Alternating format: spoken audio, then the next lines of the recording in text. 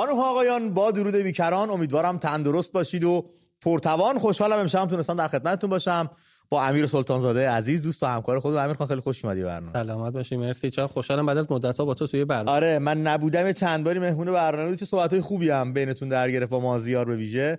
اما خب امشب دیگه ما هستیم خدمت. دیگه خوششانسی من. امیر، امروز داشتم اخبار رو زیر رو می‌کردم ببینم چه خبره. با خبر فتاح یا فاتح فتاح یه فاتح داشتم. آره با فتاح از خواب بیدار شدم. بعد رفتم سرچ کنم ببینم چقدر هزینه‌اش میشه، چی جوریه. رفتم یه مطلب در آوردم برای 2 سال پیش بود، در سال 2020 بود، نوشته این موشک‌های فاتح 101 فکر میکنم هر کدوم نزدیک $1,000,000 هزینه‌شه. یعنی یه رزمایش میکنن مثلا 20 تا موشک هوا میکنن میزنن زمین، $20,000,000 از بین میره. حالا این موشکی که دوربردتر هم هست و نمیدونم خیلی نقطه زن حساس داره، هر این آپشنا داره، فول آپشن، قطعا بیشتر از $1,000,000 هزینه‌اش میشه دیگه. مثلا ببینم با مثلا پول 30 تا از این موشک‌ها نمیشه بحران محیط زیست روی سر و سامانی بهش داد، معیشت، فرهنگیان. نظر تو چیه؟ من حالا اون چیزی که بیشتر جلب نظر کرد اینه که این خبر منم صبح دیدم، تصاویری بود که اون آدمایی که اومده بودن سخنرانی میکردن اینا، یه چهره اون وسط واسه من جلب توجه کرد، امیرعلی حاجی زاده، کسی که بابت مشارکت در قتل 176 نفر هواپیمای اوکراینی سرنگون و خودش جلوی دوربینای تلویزیونی اینو پذیرفت، هنوز محاکمه نشده و حالا این آدم میاد میشینه اونجا فتاح افتتاح میکنه، موشک جدید هوا کنه. آره شما اون موشک قبلیایی که هوا کردید 176 آدم بیگناهو که بخش بزرگشون ایرانی بودن تو خودی کشتی، تو ایرانی کشتی. بعد الان میای یه موشک دیگه، حداقل یکم شرم کن، حداقل این رمانو میدادی یکی دیگه پاره کنه. تویی که الان مقصری، تویی که باید الان محاکمه بشی بابت کشتن ایرانی ها، اونم آدم بی‌دفاعی که رو آسمونه. اصلا من نمیدونم چی باید بگم. خیلی دردآور بود این صحنه برای من حقیقتا. اون آدمو دیدم اونجا و موشکو دیدم و یادم افتاد که این آدم جلوی دوربین اومد گفتش که من گردنم هم مثلا این قابی که بسته میشه اینا رو کنار هم وای میستن، جنایت در جنایت موج میزنه، هر کدومشون به نوعی، هر کدومشون دیگه گوشه، هر کدومشون به سبکی. این برام جالب بود. گفتم این درآمد ملی، منابع ملی و سودی که کشور داره حالا از فروشه با همه این تحریم‌ها و اینا داره در میاره، پولی داره در میاره، به جای اینکه خرج رفاه مردم بشه، خرج آسایش مردم بشه، خرج ایجاد امید و انگیزه برای فردای بهتر ساختن مردم خرج بشه، خرج توپ و تانک و ترقه و فشفشه و بازدارندگی هم ندارن. اینا میگن که این با جلوگیری، اصلا اون کسایی که بخوان با شما کار میکنن نیاز به این موشکا نیست. تا حالا 10 تا عملیات تو ایران انجام شده، بخشای هسته‌ایشون و اینا رو همه رو زدن، هیچ کاری هم نتونستید با این موشکا بکنید. اگه قرار بود امنیت بیاره میتونستید برای خودتون امنیت بخرید. امنیت مردم اون کشورن که الان شما رو نمیخوان. یعنی شما ناامنیتون از طرف مردمتونه. این به اتمی هم اشاره کردید، جا داره بگیم هوا داره گرم میشه، مصرف برقم میره بالا، هنوز از این نیروگاهاتون یه دونه چراغ قوه روشن نکردید. با انرژی اتمی که قرار بود برق تولید بکنید یه چراغ قوه روشن نکردید. اینم پس ذهنتون داشته باشین. و اما رفقای دوست، جونم چیزی می‌خواستی بگی؟ نه رفقای دوست داشتنی، همراهان گرامی، امیر عزیزم امروز با شوربختی و نهایت تأسف و تأثر دیدیم منصور سگوند به خاک سپرده شد. مراسم خاک سپاریش در روستای ریگسفید از توابع خرم‌آباد انجام شد. پادشاه شاهزاده ولیعهد رضا شاه دوم از مردم خواستن تو این مراسم شرکت کنن. چرا اومدن بگم پادشاه؟ اومدن از مردم خواستن تو این مراسم شرکت کنن. حضور خوبی هم اتفاق افتاد، مردم رفتن. 18 سال سن بیشتر نداشت این دختر، خیلی از ماها رو سوزوند، خیلی ناراحت کننده بود اتفاقی که براش افتاد. اما یک نکته‌ای داشت. پیش از برنامه داشتیم با هم درباره‌اش صحبت می‌کردیم، دوست دارم نظر دوستامونم به این موضوع جلب بکنم که منصور بچه‌ها لور بود، مهسا کرد بود، خدانور بلوچ بود، مهرشاد بچه عراق بود، مهران سماک بچه گیلان بود، بچه انزلی بود، کیان بختیاری بود، نوید فارس بود افکاریمون، حمیدرضا روحی بچه تهران بود، حدیث نجفی بچه کرج بود، از گوشه و کنار دیگه مجیدرضا رهنورد بچه مشهد بود.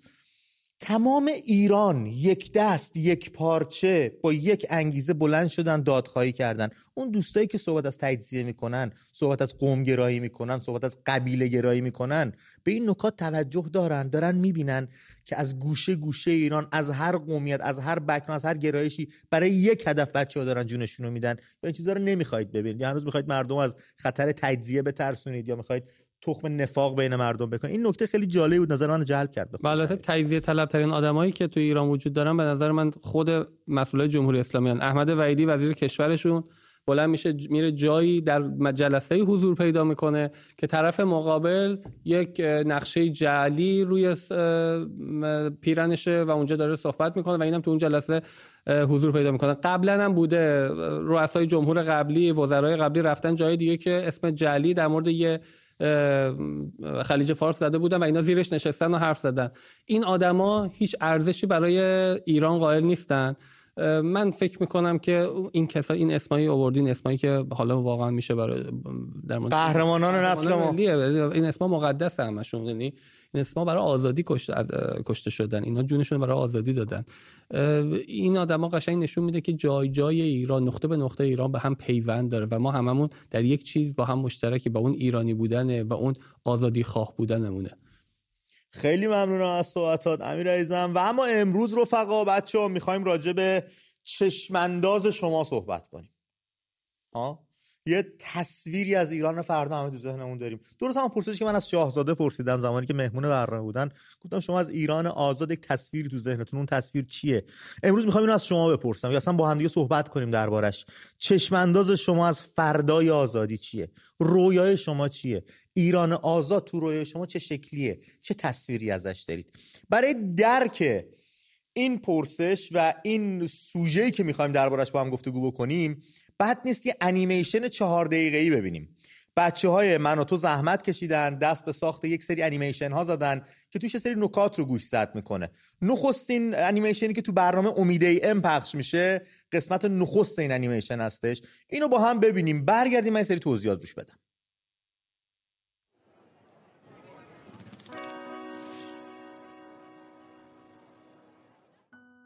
امروز در دستورالعمل مبارزه بدون خشونت می‌خوایم درباره چشم‌انداز آینده صحبت کنیم. مسیر پیش روی شما آسون نیست. هیچ وقت نبوده. ولی هیچ مسیری اولین قدماش آسون نیست. در مورد مبارزات بدون خشونت اولین قدم شما پاسخ به این سواله: هدف غایی شما چیه؟ چه آینده‌ای رو برای خودتون و شهروندانتون تصور می‌کنید؟ می‌خواید توی چه مدل جامعه‌ای زندگی کنید؟ جواب این سوال رو می‌دونید؟ اگه برای یه روز پادشاه می شدم و چوب جادویی هری پاتر رو داشتم، دوست داشتم چه جور دنیایی بسازم؟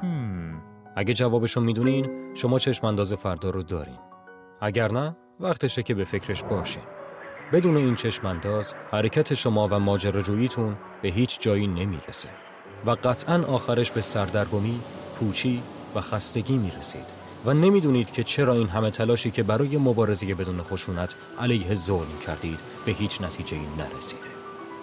سخن معروف مارتین لوتر کینگو یادتونه که میگه من یه رویا دارم. خب رویای اون چشم‌انداز فرداش بود.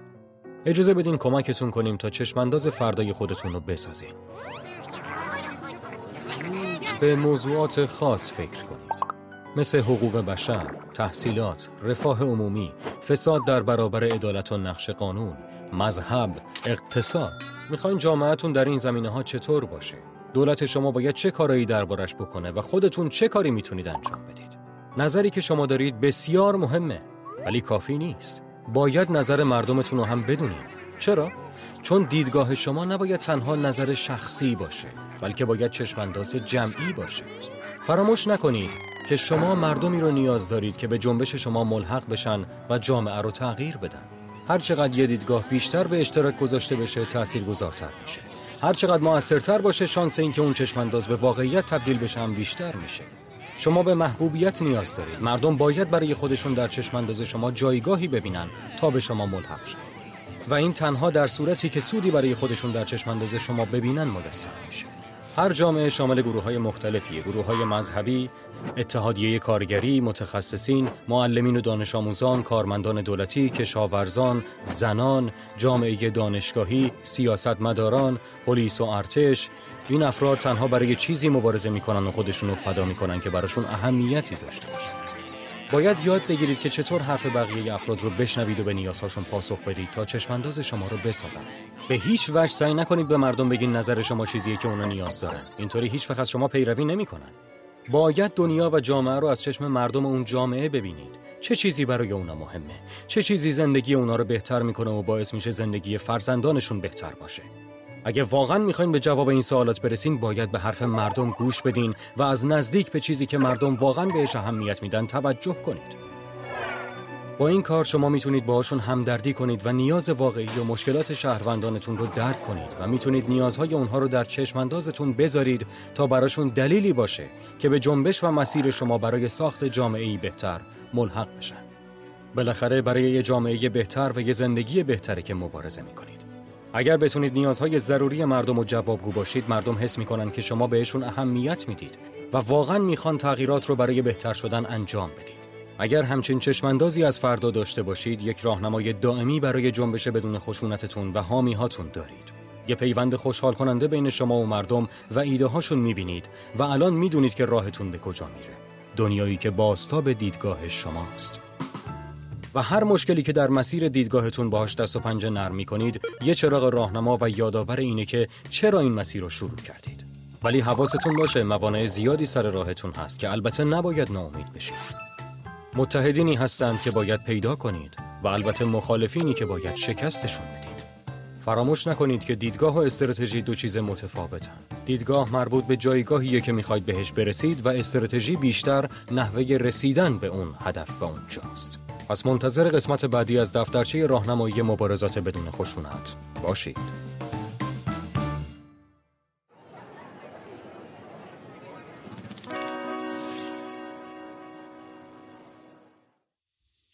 بله رفقا، این انیمیشن کوتاه 4 دقیقه‌ای 3 دقیقه‌ای رو بچه‌ها چند سبایی دارن درست میکنن. 3 تا بخشش آماده شده. میان برنامه اینجوری بهتره. میان برنامه‌ها پخش میشه، روی وبسایتمون هست، روی کانال یوتیوبمون هم هست و روی پلتفرم‌های سوشال مدیا. من و تو روی کانال‌های خودش اینا رو بارگذاری می‌کنه، میتونید ببینید. ایده‌های جالبی بهمون میده، به نکات خوبی اشاره میکنه. این نکات و ایده‌هایی بودش که مردم صربستان برای شکل دهی اون گروه مقاومت مردمی که به سرنگونی میلوشویچ مربی بود، میلوشویچ انجامید، کمک کرد. آره خیلی کمک کرد و ما میتونیم ایده برداری بکنیم. اینا اتفاقاتی که این بلایی که سر ما مردمون داره میاد امیر، مختص ما و منحصر به مردم ایران نبوده. بودن کشورهایی که سالیان سال تو استبداد به سر بردن یا تو دین زدگی به سر بردن، اما خب تونستن ازش رهایی پیدا کنن. راهکاراش هم ما داریم، تجربه کردن، در دستمون هست، میتونیم با همدیگه مرور کنیم، الگو قرار بدیم، بریم جلو. پرسش از خودت میخوام آغاز کنم آقای امیرخان همکار دوست داشتنی، رویای تو چیه؟ ایران آزاد، اون تصویری که تو سرت داری چی از ایران فردا؟ ببین میدونی اولین بار این سوال کی تو ذهن من به این جزئیات با این دقت ایجاد شد موقعی که اون ویدیو رو از سارینا دیدم. خیلی قشنگ جمله یعنی سارینا داشت میگفتش که من میخوام توی ایران همون جوری زندگی کنم که تو جوون پاریس، لندن، لس آنجلس دارن زندگی، ولی تو ایران من نمیخوام از ایران برم بیرون، برم لندن، برم پاریس، برم لس آنجلس که اینجوری زندگی کنم. من میخوام تو ایران اینجوری زندگی کنم. من امیر سلطان زاده چی میخوام؟ من واقعا اولین چیزی که برام مهمه آزادیه. حقیقتا آزادی، من فکر میکنم شما آزادی داشته باشی رفاهو باهاش میتونی به دست بیاری. یعنی اون رفاه اقتصادی در فضای آزاد میشه به دست آورد. بعد برام رفاه مهمه. آزادی یعنی اینکه من واقعا این آزادی بیانی که اینجا دارم، تو این کشوری که دارم الان زندگی میکنم، این فرصت رو داده که من بتونم هر جوری که میخوام هر چی میخوام بگم. تو این جایی که دارم کار میکنم میتونم هر چی بگم. دوستم اینو تو ایران داشته باشم. من میتونم تو ایران آزادانه حرفمو بزنم، نقد بکنم، حرف دیگر هم بشنوم، به منم انتقاد بکنم، ولی این آزادی خیلی میدونی ما نداشتیم. ما سالها واسه منی که تو اون کشور بزرگ شدم و همیشه به فکر این بودم، همیشه رعایت کردم اینو نباید بگم، مراقب باشم اینو چی میشه اگه اینو بگم، اگه تو مدرسه اینو بگم چی میشه، تو دانشگاه نکنه چیز بشه، نکنه شغلمو از دست بدم، نکنه الان دانشگاه بندازم بیرون، الان اینجا میگم این اطلاعاتی نباشه، این نره راپورت. ببین همیشه با استرس زندگی کردم، یعنی من کل زندگیمو توی ایران با استرس این بودم که این حرفی که زدم الان میرم چه عواقبی ممکنه برای من داشته باشه، چون اصلا اینجوریه. یعنی ما تو این فضا بزرگ شد، بعد اومدم اینجا، این آزادی اصلا یه چیز عجیب بود. یعنی یه امنیتی هم بهت میده، یه امنیت به لحاظ روانی، فشار بزرگ از دوش من برداشته شد. من اینو برای ایران فردا میخوام که من فکر میکنم رفاه بعدیش به عنوان آدمی که عدالت طلبم، من خودم عدالت طلب میدم، من معتقدم در ایران فردا با وجود این آزادی ما به اون عدالت میرسیم. من اگه نتونم اون قدرتی که اونجا خود میخواد حکومت بکنه، هر کی است اصلا برام مهم نیست چه نوع حکومتی، اونم برام مهم نیست، من بتونم اون آدمو نقد بکنم، اون آدم‌ها رو نقد بکنم، بتونم بگم که این کارت غلطه و اینو فریاد بزنم، تو هر جایی دوست دارم در موردش حرف بزنم، انقدر میگم تا اون آدم بفهمه اشتباه کرده اصلاح کنه دیگه. وقتی این باشه ما میتونیم مسیر رو، به این آزادی نباشه ما نمیتونیم حتی مسیرمون رو درست بکنیم، چپ و راستش رو بفهمیم کجاست، وسطش کجاست، اشتباهش کجاست، درستش کجاست.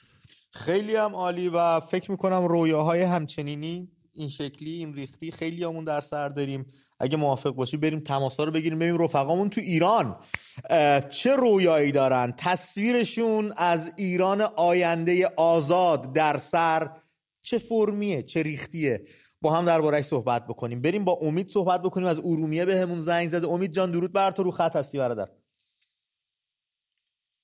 امید سلام، خسته نباشید. به روی ماهت. من امید هستم از ارومیه. بله امید جان میدونم رو خط هستی، همنام خودمی، صدا تو داریم میشنویم برادر. بله برو بریم. در خدمتم، قربونتون برم. من از ارومیه تماس میگیرم، یکی از شهرهای زیبای بله. ایران. عرض کنم که من خیلی وقت برنامه شما رو نگاه میکنم و خیلی خوشحالم که میتونم باهاتون صحبت کنم. ما هم همینطور. من یه نظری داشتم خدمتتون. میخواستم بگم که بنده یکی از هموطنان مسیحی هستم، حالا بله مستعارم خدمتتون گفتم. بعد ما از نظام جمهوری اسلامی هیچ شکوه و شکایتی نداریم. از ایران فردا هم به نظر من اینه که ما داریم روز به روز پیشرفت میکنیم و فقط میخوام بگم که شما چی میخواین از این کشور. حالا هر مشکلی هست میتونیم داخلی حل کنیم. من اینو بگم که دیگه دست برداریم از این همه فرافکنی که انجام میشه. چه فرافکنی انجام شده میتونی برامون بگی امید؟ بله من حاضرم جونمم فدای رهبرم بکنم. شما مسیحی هستید و جونتون رو برای فدای رهبر شیعه میکنید؟ سازمانی، ببینید من مسیحی هستم، به هیچ سازمانی هم وابسته نیستم و دوست دارم که دیگه این مسیر این چیز زندگی آزادی رو عوضش کنیم. چرا کجا با چی عوضش کنیم امید؟ بیا با هم صحبت کنیم. الان تو فکر می‌کنی زندگی آزادی، این جنبش زندگی آزادی مضره؟ ببینید این جنبش زندگی آزادی بیشتر یه جنبش فیمینیستیه، یعنی بیشتر برای اینه که مثلا داخل ایران یه مشکلاتی پیش بیاد، چه مشکلاتی رو بکشیم به سمت این که مثلا برن جونشون رو از دست بدن. ببینید زمانی که انقلاب 57 صورت گرفت بازاریا حمایت میکردن از انقلابیون. من ندیدم که مثلا حالا مسیح علی نژاد یا این که مثلا شاهزاده رضا پهلوی از لحاظ مالی، حالا اینایی که مثلا زندگی آزادی رو فریاد میزنن کمک کنن. من یه چیز رو بهت بگم امید، کار انجام بشه. هر وقت صحبت ها تمام شد به من یه اجازه کوچیک بده، من یه چیزی رو بگم. نه من چیز ندارم. ببینید خشک نمیشه یه کاری رو انجام داد. من الان چند تا مورد رو میشمارم، من الان چند تا مورد رو نام میبرم ببینم هنوز هم میگی از جمهوری اسلامی خیلی راضی هستی و جونت فدای رهبر تو اینا یا نه. با هم داریم صحبت میکنیم دیگه. رفقایی که پشت خط موندن همه پوزش میخوایم. مهم اعدام‌های دست جمعی دهه 60، قتل دگراندیشان، قتل‌های زنجیره‌ای، ترورهای برون مرزی. ساواک گرفته بود 18 ماه زندان انفرادی داده بودن بهش. 18 سال انفرادی مثلا اعدامش کنند. اون موقع هم این اتفاقات میافتاد. ببین یه دلیلی من برات بیارم که این اتفاقا نمیافتاد. تمام کسایی که ساواک دست گذاشته بود روشون و دستگیر کرده بود، مثل خلخالی، مثل همین خامنه‌ای، مثل خمینی، مثل خیلیاشون که آزادشون کرد و اومدن سر خونه زندگیشون، دیدیم چه بلایی سر میهن آوردن. پس ساواک داشت کارشو درست انجام میداد. آدمی که میگرفت و درست گرفته بود. نه من خیلی یارو میشناسم، آلبومشون هم هست، پدرم آلبومشون هم داره. اینا رو اعدام کردن. خب من یه سوالم دارم. شما میگید ساواک کار اشتباهی میکرد؟ کامیون روشون خاک میریختن. ساواک کار اشتباهی میکرد؟ 18 ماه انفرادی میکرد؟ 18 سال کار اشتباهی میکرد؟ خب پس علاوه میگید شما میگید که پس الان تو انفرادی شما میگید اون موقع هم اینجوری بود، یعنی الان هم همون جوریه دیگه. الان تومات چند وقت تو انفرادی امید از ارومیه؟ اینجوری نیست. الان نیست. الان ببینید الان یه اتفاقاتی میفته، مثلا یه جوونی از پشت بوم خودشو میندازه پایین، تقدیر نظام میندازه. گرفتم چی شد امید؟ دمت گرم. اصلا ببین حقانیتت ثابت شد. خودت خسته نکن، هزینه هم نکن. گرفتیم چی شد. دمت هم گرم که زنگ زدی برنامه ما. ازت ممنون. آفرین. ببین بچه‌ها پشت قد راستش هزینه میفته. خب اگر ما صحبتمون چون میخواه نرود در سنگ فرو اومده بود که دفاع کنه. آره از نزدیک جای بچه‌ها حمید رضا از تهران پشت محمد رضا از تهران پشت خط. محمد رضا جان درود بر تو. صحبتات رو میشنویم. صدای تلویزیون رو کم کنیم، از تلفن صحبت کنیم، زودتر به نتیجه میرسیم. محمد رضا سلام، خسته نباشید. روی محمد رضا جان روی خط هستی برادر. محمد رضا. خب ما محمد رضا بله بچه اون یکی شماره رو زیرنویس کنید تا من کیمیا رو از تهران بگیرم، با کیمیا صحبتی داشته باشیم ببینم این خط چرا پاسخ نمیده. کیمیا جان درود بر تو، رو خط هستی. سلام، خسته نباشید. روی ماهت خانم. درود بر شما. متشکرم. من اولا خیلی ممنونم از اینکه شما این برنامه رو گذاشتین و اینقدر مردم رو دارین آگاه میکنین و واقعا به عنوان ایرانی که مثل یه جوون داره توی این مملکت زندگی میکنه اصلا نمیفهمیدم حرفای آقایی که قبل از من صحبت کردن و واقعا کسایی که از این دیدگاه دارن به این نظام نگاه میکنن واقعا متوجه نمیشن. خواستم فقط باهاتون تماس بگیرم چون من اصلا خودم رو درگیر این استوری گذاشتن و اینا تا حالا نکردم واسه این اتفاقاتی که تا الان افتاده، چون به عنوان یه جوون 23-4 ساله واقعا نگران خانوادمم. ترس دارم از اینکه چه اتفاقی برای خانوادم بعد از من میفته. به خاطر این ترس خیلی خودم رو درگیر نمی کنم، ولی واقعا خواستم از این جهت به عنوان یه جوون 23-4 ساله ازتون تشکر کنم و بگم واقعا خسته نباشین. خواهش میکنم خانم، ما داریم انجام وظیفه میکنیم، شما هم یه وظیفه شهروندی رو امیدوارم بهش واقف بشی و بتونی وظیفتو به درستی انجام بدی. ممنونم از تماست. خدا نور از قم بهمون زنگ زده. خدا نور درود بر تو، روی خط هستی. سلام، وقت بخیر. به روی ماهت خدا نور جان، میشنویم صحبتات رو. خوب هستی امید جان؟ خیلی خوشحالم صداتو میشنوم. سلامت باشید. واقعا ممنون و خسته نباشید. بهتون میگم از برنامه خوبه. بریم سر اصل مطلب. خدا انجام میدیم.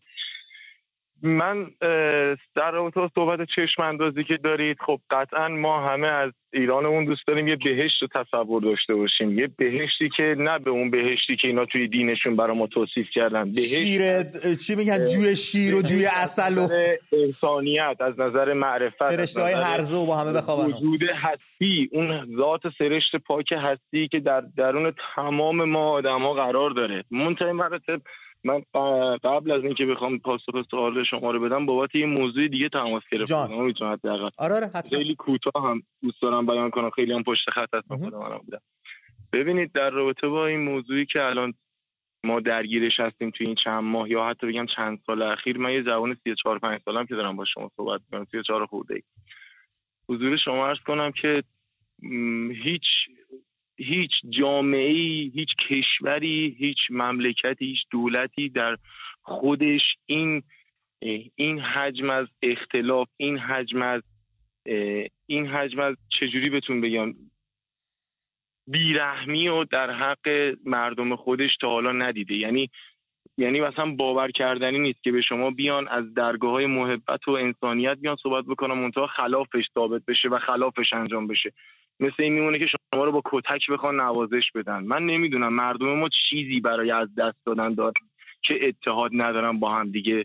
آیا ما چیز دیگه ای داریم که به خاطرش مثلا سکوت کردیم یا مثلا گذاشتیم این همه جون جوون رفته، ما رفتیم شرکت کردیم، کتکمون رو خوردیم، از راه دور شما دارید اونجوری تلاش میکنید، از راه نزدیک ما این تلاش رو داریم انجام میدیم. منتهی مراتب این راه حل ما و خود شما هم همیشه میگید چه تو برنامه‌های دیگه‌تون از اتحاد مردم ما کاری کنید که مردم ما بیدار شن. شما رسانه هست، داریم تلاشمون رو میکنیم، خدا نور دوست داشتنی، اما خب ما هم تا یه جایی زورمون میرسه دیگه. یه خواست ملی و خواست عمومی باید شکل بگیره، جاری بشه.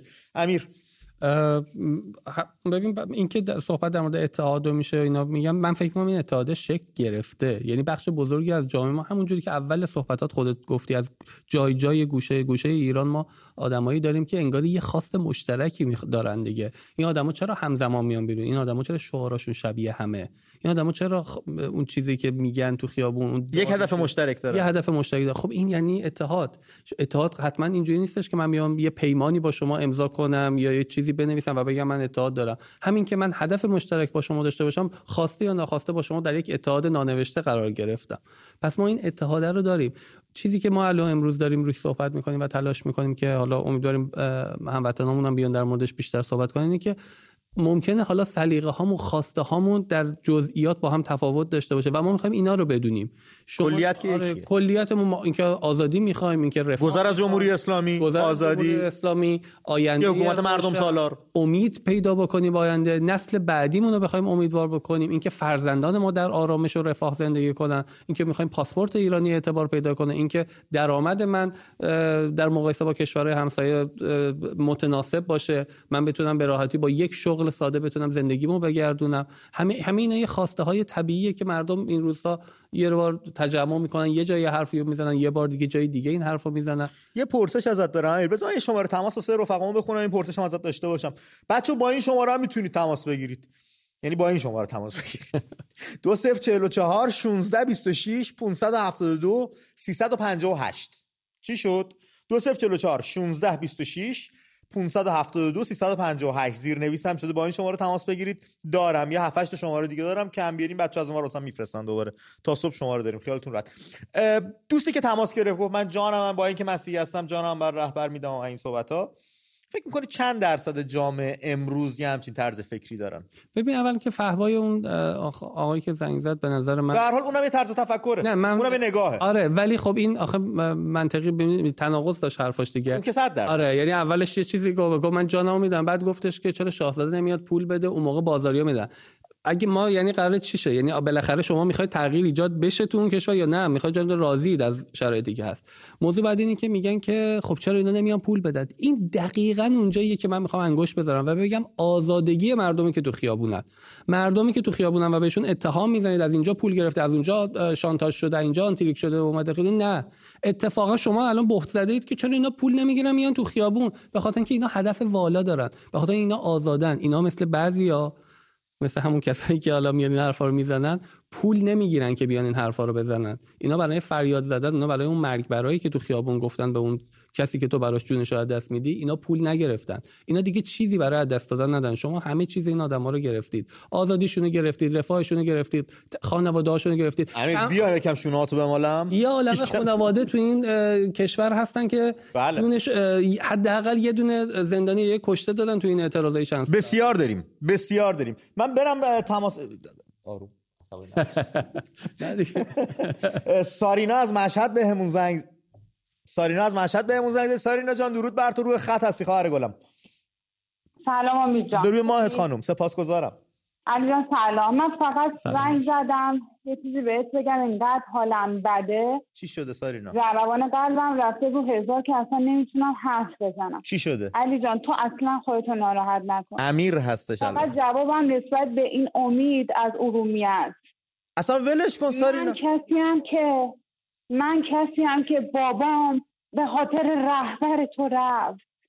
میفهمی یعنی چی؟ پس ببین اینقدر حالم بده. سارینا فرزند شهید هستی شما؟ نه شهید چیه؟ بابای من کرونا کش. آها خیلی متاسفم. رهبر همین آقا بله که گفت ممنوع است و بله. بابای 50 ساله من که نه مشکلی داشت نه بیماری داشت رفت به خاطر رهبر همین آقا. حالا برو پرستشش کن.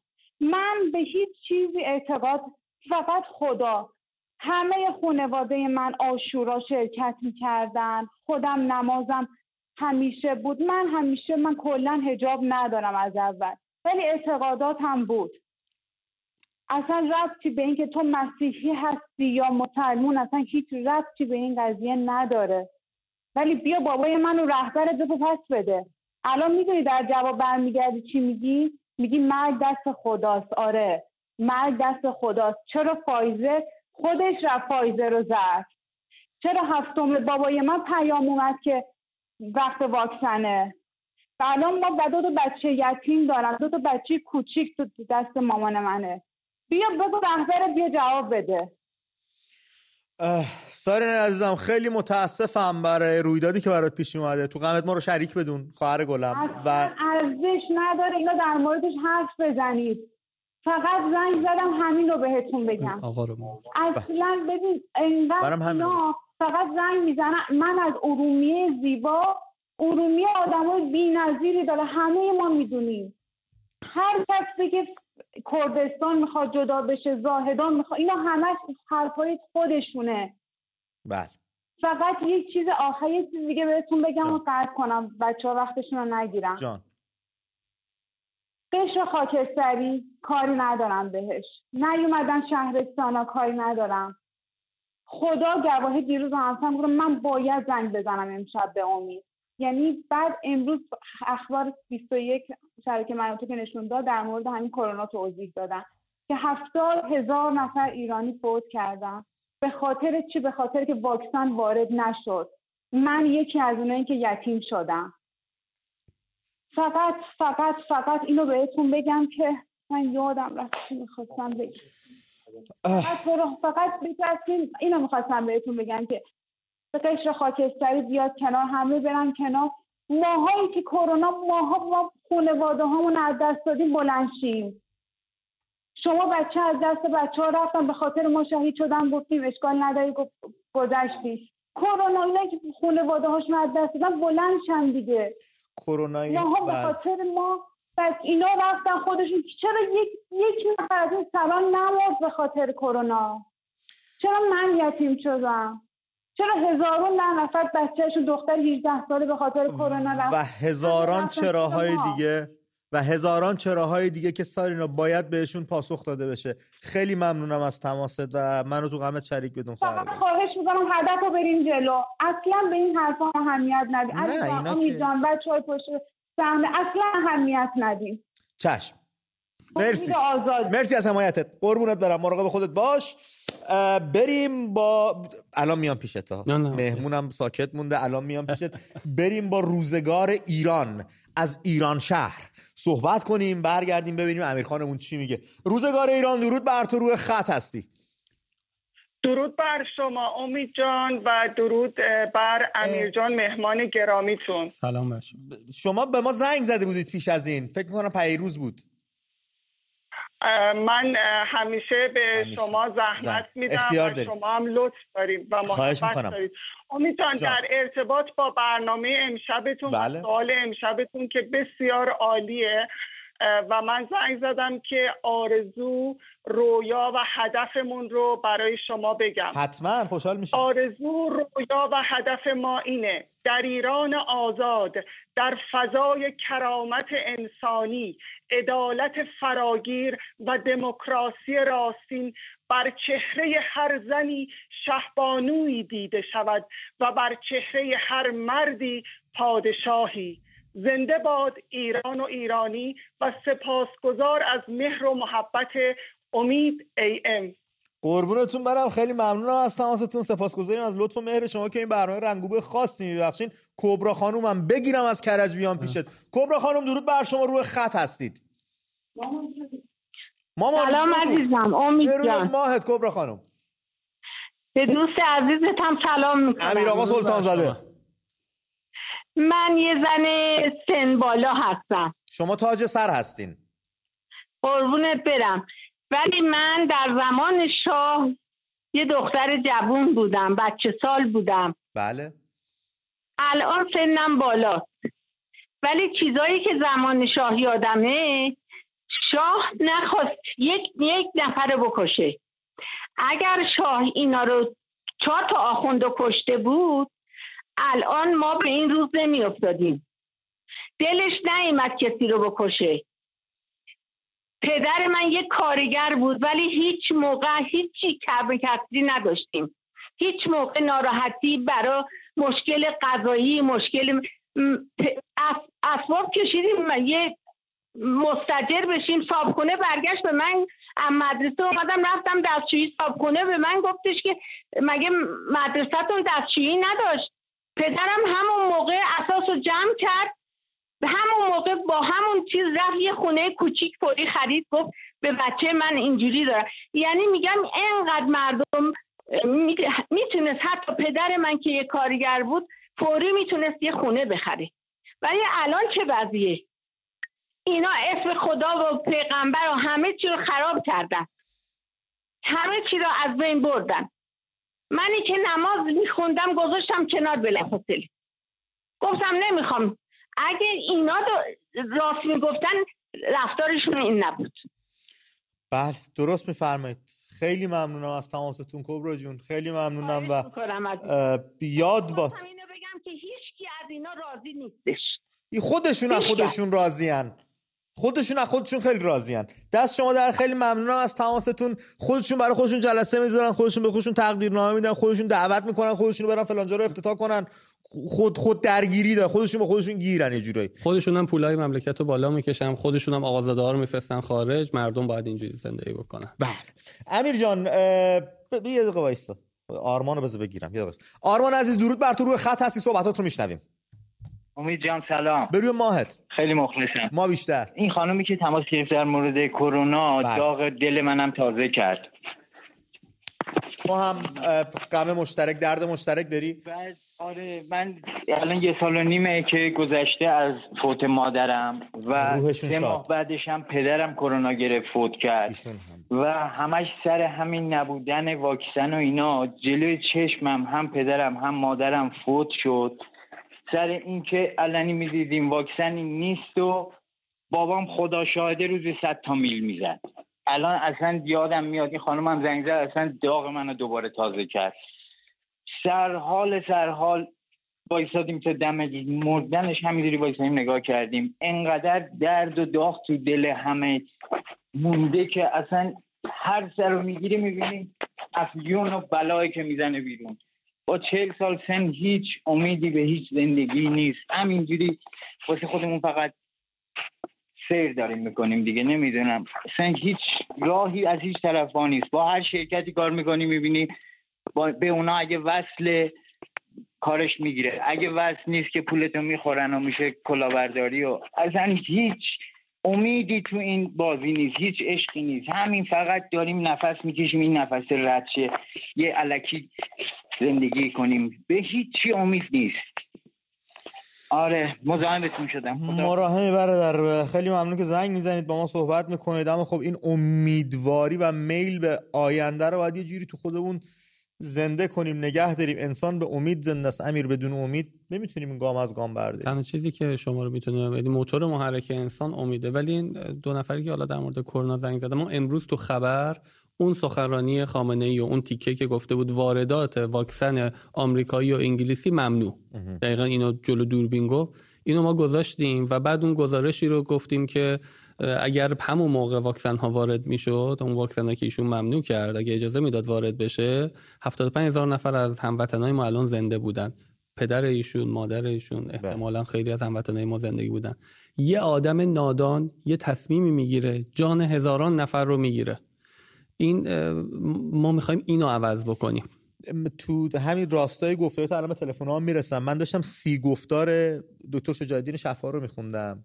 اولش یه مطلبی نوشته بود خیلی جذاب بود، خیلی دوست داشتم اینو با شما به اشتراک بذارم. دنبال موقعیت میگشتم که تو برنامه بگم، الان گفتی دیدم بهترین موقعیته.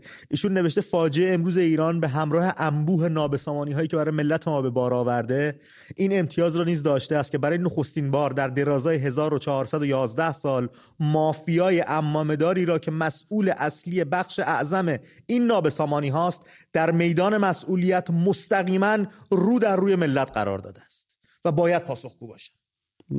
خیلی مهمه. این آورده رو برامون داشته. کسانی که مردان خدا خودشون رو مینامیدن، دم از پاک دستی و نمیدونم دین و اسلام و مؤمن بودن میزدن، الان کسایی هستن که زمام مملکت در دستشونه، قتل عام گسترده کردن تو ریخت‌های گوناگون، یا گفتن واکسن نیاد، یا ترور بیرون مرزی کردن، یا دگراندیشان رو کشتن، یا قتل‌های زنجیره‌ای انجام دادن، یا خیابون جوونا رو کشتن. فیلماش هم هست. یعنی موضوع جالب، اون دوستون که میگه با پشت بودم میگه آقا فیلم هست. الان فیلمی که نیروی با لباس نظامی داره به سمت مردم شلیک میکنه هست. بعد اون طرف میفته زمین، اونم هست. اینو چجوری میخواید؟ میگه نه دیگه، یه سری بودن لباس پلیس پوشیدن، ما نبودیم. آخه مثلا اینه که با لباس، با ماشین پلیس هم دارن میفروشن. آخه نمیدونی ماشین محسن از مازندران رو خط برنامه است. محسن جان درود بر تو، صحبتات رو میشنویم برادر. جان شبت بخیر. به محسن عزیز، رفیق همیشگی خودمون. نباشی. مخلص. شما هم. خدمت آقای سلطان زادم سلام عرض می‌کنم. سلام بر شما، درود بر شما. خواستم جواب اون الکنی که از ارومیه زنگ زده بدم. محسن پیش از اینکه آغاز بکنیم مگه قابل پاسخگویی بود این آدم اصلا؟ آیا ساواک در یک روز 6,000 نفر رو اعدام کرد؟ آیا ساواک پلاسکو رو ریخت؟ آیا ساواک سانچی رو قید کرد؟ آیا ساواک اعدام متروپول؟ اگر میگی 18 سال زندانی برید، 18 سال شاید برای یه قاتل بود. شاید ساواک کجا اومد تو خیابون با تیر تاشمه‌ای بزنه؟ والا طیب حاج رضایی که قاتل بود که تو 15 خرداد اومده بود بیرون، یعنی حتی اون رو هم فقط درش آرزو میکنم به اون رهبرت که نرسیدی، ولی برای این رهبرت انشالله با آبگوشتش برسی. محسن اصلا رهبرت نرسیدی محسن جان، ولی برای این رهبرت با آبگوشتش برسی. تو نه مسیحی بودی نه چیز دیگه، تو فقط نیروی سایبری بودی، اومدی یه خوزعبلاتی گفتی و رفتی. محسن منو میشنوی؟ اصلا این اصلا قابل پاسخگوی. ما برنامه روندی رو داره، رفقامون هم زنگ میزنن روی خط، ما میخوایم برنامه رو دنبال بکنیم. این یه زیرنویس بود اومد رد شد رفت، ولش کن. از رویات برامون بگو محسن، ایران فردا رو چطور تصور میکنی؟ ایران فردا رو من آینده ایران واقعا روشن میبینم. ایران فردا رو من، یعنی اون آرزویی که داشتیم و آرزویی که تو دل مردم بود، آرزویی که سال 57 ایران داشت رشد میکرد، همون رشد رو در ایران میبینم، به زودی هم میبینم. همین ملا همه سرنگون میشن، دوباره مملکت ما از نو مثل یه جنگلی که میبینی آتیش میگیره، از نو دوباره گلاش در میاد. بله فکر کنم تماسمون با محسن رو از دست دادیم. به مانند ققنوس دوباره از خاکستر خود به پا خواهیم خیزید به پا خواهیم خیزید. چقدرم صفت داشتم میگفتم. به پا خواهیم خواست که کردیم، بارها این اتفاق افتاده در درازای تاریخ، باز هم میفته. تاریخ ایران نشون میده دیگه آقا، ما از زیر بار مغول و اینا در اومدیم. بله. اینا که دیگه عددی نیست. آره دیگه، البته تو وحشیگری اونقدر هستن شبیه اونا، ولی باز بودن از اینا وحشی‌تر. از اینا وحشی‌تر خیلی بوده. مغول بوده، اسکندر بوده، از اینا اصلا پینوشه تو شیلی همین عصر معاصر نمیخواد خیلی هم دور بریم، از اینا وحشی‌تر بود. جنرال ویدلای آرژانتین. آره نه خورخه رافائل ویدلا بوده. آره. سارینا دوباره بهمون زنگ زده، اما این بار از کرک. سارینا جان درود بر تو، رو خط هستی خانم. سلام، درود بر شما. به روی ماهتون خانم. میگم امید جان، من میخوام سریع برم سر برو، اصلا درستش همینه، برو بریم. آره سلام میکنم به امیر جون و میگم که این آقای الکی اسم خودش رو گذاشت امید که بیاد با تو بشینه بحث کنه.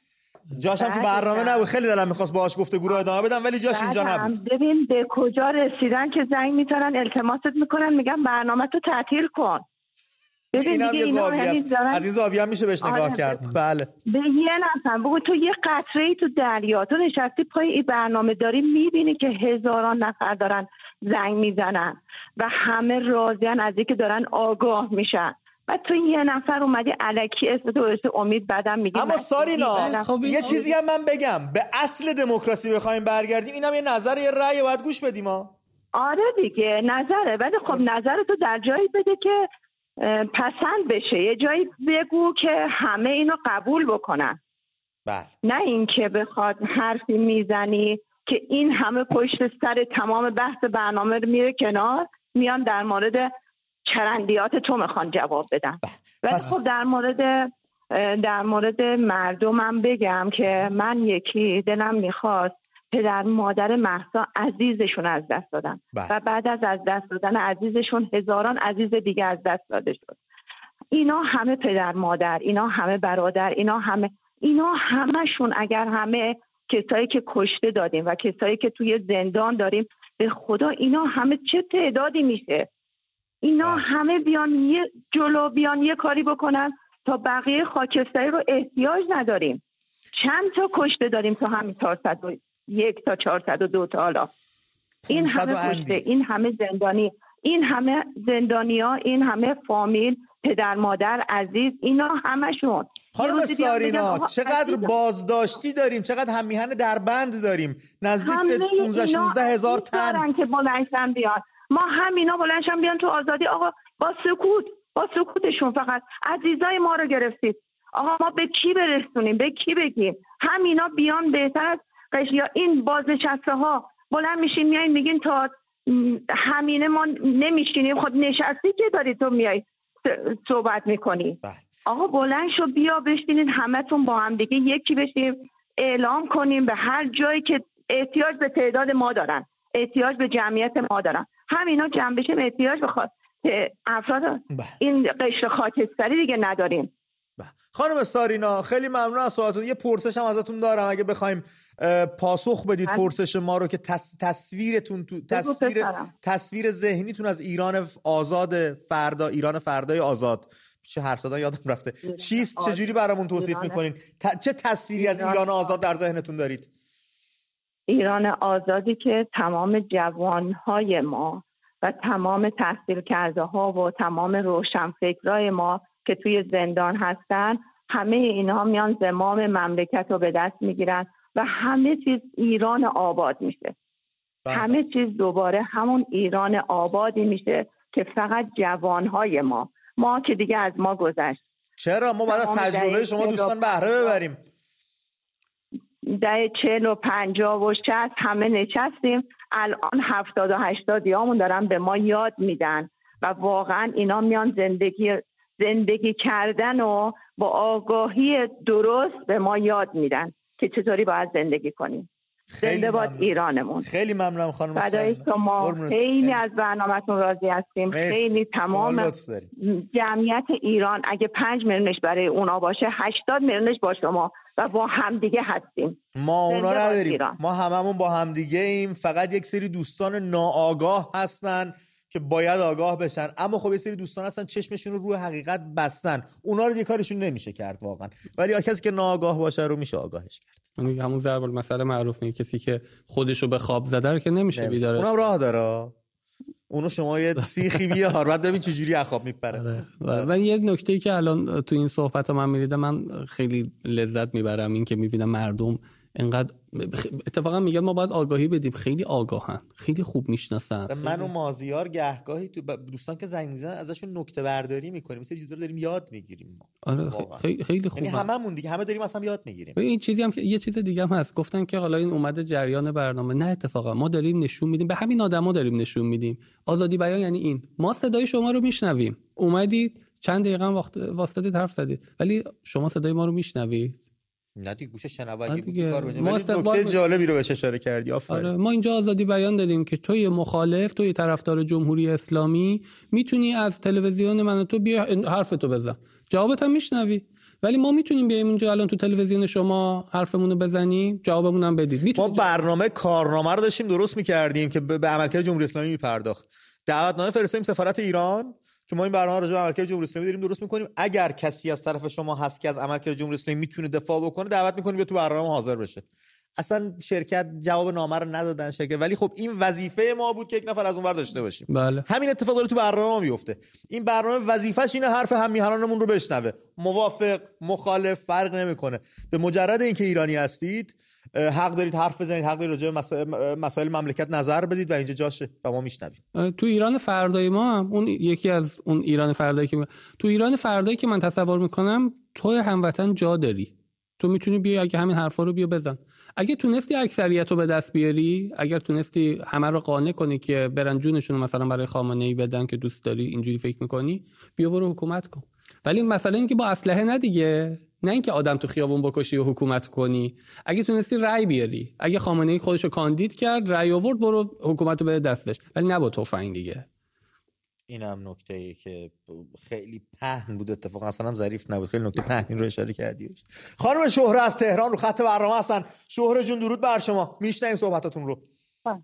سلام، خسته نباشید. درود ماهتون بخیر. شب شما هم. برنامه خوبتون. من فقط خواستم که یه مطلبی رو بگم. وقتی که جامعه ما، یعنی خود کشور ما، هموطن خود ما به هم دیگه رحم نمی‌کنیم، دیگه انتظار نباید از دیگران داشته باشیم.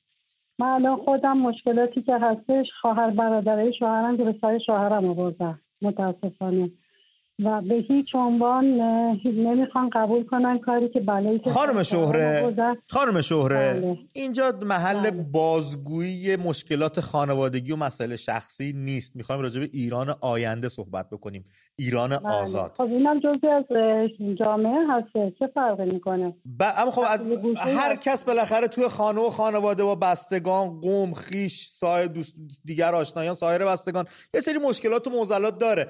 اما اگه اینو بخوایم بیایم بست بدیم به مسائل سیاسی و حرکت اجتماعی جامعه که داره به اون سمت و سو میره، خب دیگه اصلا سنگ رو سنگ بند نمیشه. یعنی فقط باید تا آخر اون بشینیم به این مشکلات داخل خانوادگی و اینا. من خودم از این مشکلات زیاد دارم، سر ما هم بلا زیاد اومد. خب جاش نه اینجاست، نه اصلا ربطی موضوعمون داره. من امیرم بگیرم بیام با هم صحبت کنیم. از اکباتان بهمون زنگ زده. امیر جانم درود بر تو، از اکباتان صحبتات رو میشنویم روی خطی. سلام امید جان، درود بر شما و بر امیر عزیز. مخلص. من یه خاطره میخوام از شاه فقید بگم، خیلی مختصر مفید، که تای قضیه رو، تای داستان رو گفته باشم. امید جان، احمد کامرانی متولد 1318 اومد شاه رو ترور کرد. چه سالی؟ سال 1344 به اعدام محکوم شد. مادر احمد کامرانی میره نزدیک کاخ شاه، بس میشینه تا روزی که شاه رو ببینه و شاه اونو به حضور میپذیره. ازش میپرسه که پسر چرا این کار رو کرد و در جواب میگه که به خاطر اینکه بیکار بود و کار نداشت. 6 سال بعد احمد کامرانی از زندان آزاد میشه و شاه چون علت این کارشو بیکاری میدونسته، میاد تو یکی از بهترین نقاط کاشان یه مغازه‌ای رو به این آقا میده و ایشون بعد از اینکه این مغازه رو آزاد میشه این مغازه رو میفروشه و یه کارگاه تولید یخچال میزنه. میخوام بگم اینقدر این آدم بخشنده بود و اینو الان میخوام بیام با رهبر انقلاب اسلامی که این همه جنایت کرده تو این مملکت و این فجایع رو به بار آورده مقایسه کنم. با یه بیت شعر من سخنانم به پایان میرسونم.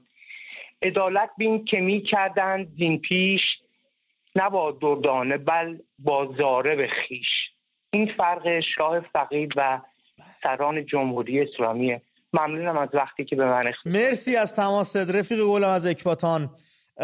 مرسی، واقعا ممنونم از تماست. این صحبتی رو که من دیروز اینم تو برنامه با تینا می‌خواستم اشاره کنم فراموش کردم، یعنی انقدر بحث تو بس پیش اومد نکتهش از ذهنم رفت بیرون. الان جا داره بگم در ادامه صحبت‌های رفیق گلم از اکباتان که زنگ زده بود، بلوای 15 خرداد که اتفاق افتاد، خود چند نفر توش مردن، کشته شدن. تمام این کسانی که کشته شدن و سرپرست خانواده بودن تا پیش از انقلاب یعنی شورش 57 از دفتر نخست وزیری داشتن ماهیانه حقوق می‌گرفتن. چون به دلیل درگیری داخلی سرپرست خانواده از بین رفته بود، دولت خودش رو موظف میدونست که ماهیانه به این خانواده که سرپرستش رو از دست داده حقوق بده تا شورش 57. این اتفاق داشت میافتاد، داشتن این کارو میکردن. شمایی که میگی شاه کشتن و ساواک اینجوری و ساواک اونجور، از پنکه آویزون میکردن تو قفس خرس مینداختن و اینا، الان یک کدوم از این آقایون آخوندا نباید سالم میبود. نقص عضوی، خرس خوردگی، چنگ زدگی، قلوه کن بشه تیکه جای بدنش، اینا باید می بود. تمام کسایی هم که ساواک روشون دست گذاشته بود و بازداشت کرده بود، بعدن که اومدن بیرون و انقلابشون به سرانجام رسید، دیدیم چه جانیایی هستن، دیدیم چقدر تشنن به خون ملت، از خلخالیش بگیر تا خود خمینیش. دانشجوهایی که حالا اون موقع کنفدراسیون و اینا رو انداخته بودن، همین جواد ظریف، همین مصطفی طایزاده‌ای که اونجا داشته درس با اینا که خارج ایران بودن، اصلاح طلباشون رو میگم، اصولگراش بمانن، اینا که خارج از ایران با پول، یعنی با این که مخالف حکومت شاه بودن، شاه بهشون اون حمایت مالی که از دانشجوها میکرد همچنان ادامه میداد، پاسپورت براشون صادر میکرد، همه چیز درست بود. یعنی نمیگفت من حقوق اولیه یک شهروند ایرانی رو ازش میگیرم چون با من مخالفه جای دیگه باش بحث میکنم، ولی اینا رو نمیگه. اما جمهوری اسلامی میاد بچه طرفو میکشه، حقوق بازنشستگی اونم قطع میکنه، میگیره فرزند فلانی رو میندازه زندان، بعد میاد اون آدم رو هم تحت فشار میذاره، جلوی زندگیشو میگیره. میدونید نان مردم رو به گروگان میگیرن. این یکی از کثیف‌ترین کارهاییه که یه حکومت میتونه با ملت خودش بکنه. اینکه شما بیای همه رو حقوق بگیر خودت بکنید تو اون کشور، که همونجوری که دیدی امشبم زنگ زدم، میگه اگه این شرکت وصل باشه پولشو میدن، اگه شرکت وصل نباشه پولشو نمیدن. شما همه رو اومدی مواجب بگیر خودت کردی، یا مدح منو بگید یا بهتون مواجب نمیدم، باید برید از گرسنگی بمیرید، برید ورشکست شید، همونجوری که این داره مردم زنگ میزنن و میگن. و امیر اینی هم که اشاره کردن که بازاریا کمک میکردن و علم میکردن تو 6-9 ماه که به شورش به پیروزی این انقلاب ننگین جمهوری اسلامی منجر شد، تمام کسایی که اعتصاب کرده بودن حقوق میگرفتن. یعنی مخالف دولت بود، اعتصاب میکرد، مرگ بر شاه میگفت، اما دولت حقوقشو میریخت به حسابش. به اون حرفی که زدی چه تشبیه جالبی بود که نان رو به گرو گرفتن، این کارو نمیکرد و شرافتمندانه برخورد میکرد. اینا هیچ چیزی برای از دست دادن جمهوری اسلامی به نظر من نداره، نه شرف، نه وجدان، نه هیچی. یه امام زمان براشون مونده، اونم ظهور کنه دکونشون تعطیل میشه. نه اگه اون ظهور کنه که احتمالاً اگر تعطیل میشه. فعلا که اگر این نایبشه، اینی که سر کار نایبشه، وای به حال اونی که میگن باید خون گریست. آره خون گریست به حال اون حکومتی که نایب اون قراره اینجوری باشه. خیلی ممنون امیر جان از توضیحاتی که دادی. من خودم هم خیلی دوست دارم ایرانی که تو ذهنم پرورش میدم رو بگم چه شکلیه. من ایرانی رو در سر متصور هستم که کسی محتاج کسی نباشه، از منابع ملی، از سرمایه هایی که بهش ارث داده زادگاهش بتونه بهره ببره، که هم عزت نفسش سر جاش باشه، هم کرامت انسانی سر جاش باشه، هم پیش هر کس و ناکسی گردن کج نکنه، دست دراز نکنه. این ایران مد نظر منه که اگر بهش برسیم خیلی از مسائل دیگه توش خود به خود جا میفته، آزادی درش خواهد بود. اینی که تو مواجب بگیر کسی نباشی، نونت بسته به امر و نهی یه نفر نباشه، خیلی بهت آزادی عمل میده، خیلی کارا میتونی بکنی. آره این آزادگی که واسه انسان میاره، یعنی خیلی مهمه که زیر دین این حکومت نباشی خصوصا. بله خیلی ممنونم که ما رو تماشا کردید. پایین برنامه رسیم. رفقای گل، مثل همیشه ازتون خواهش میکنم دست نابل نکنید، جز هم هیچ کس رو ندارید، باورم کنید. مخلص.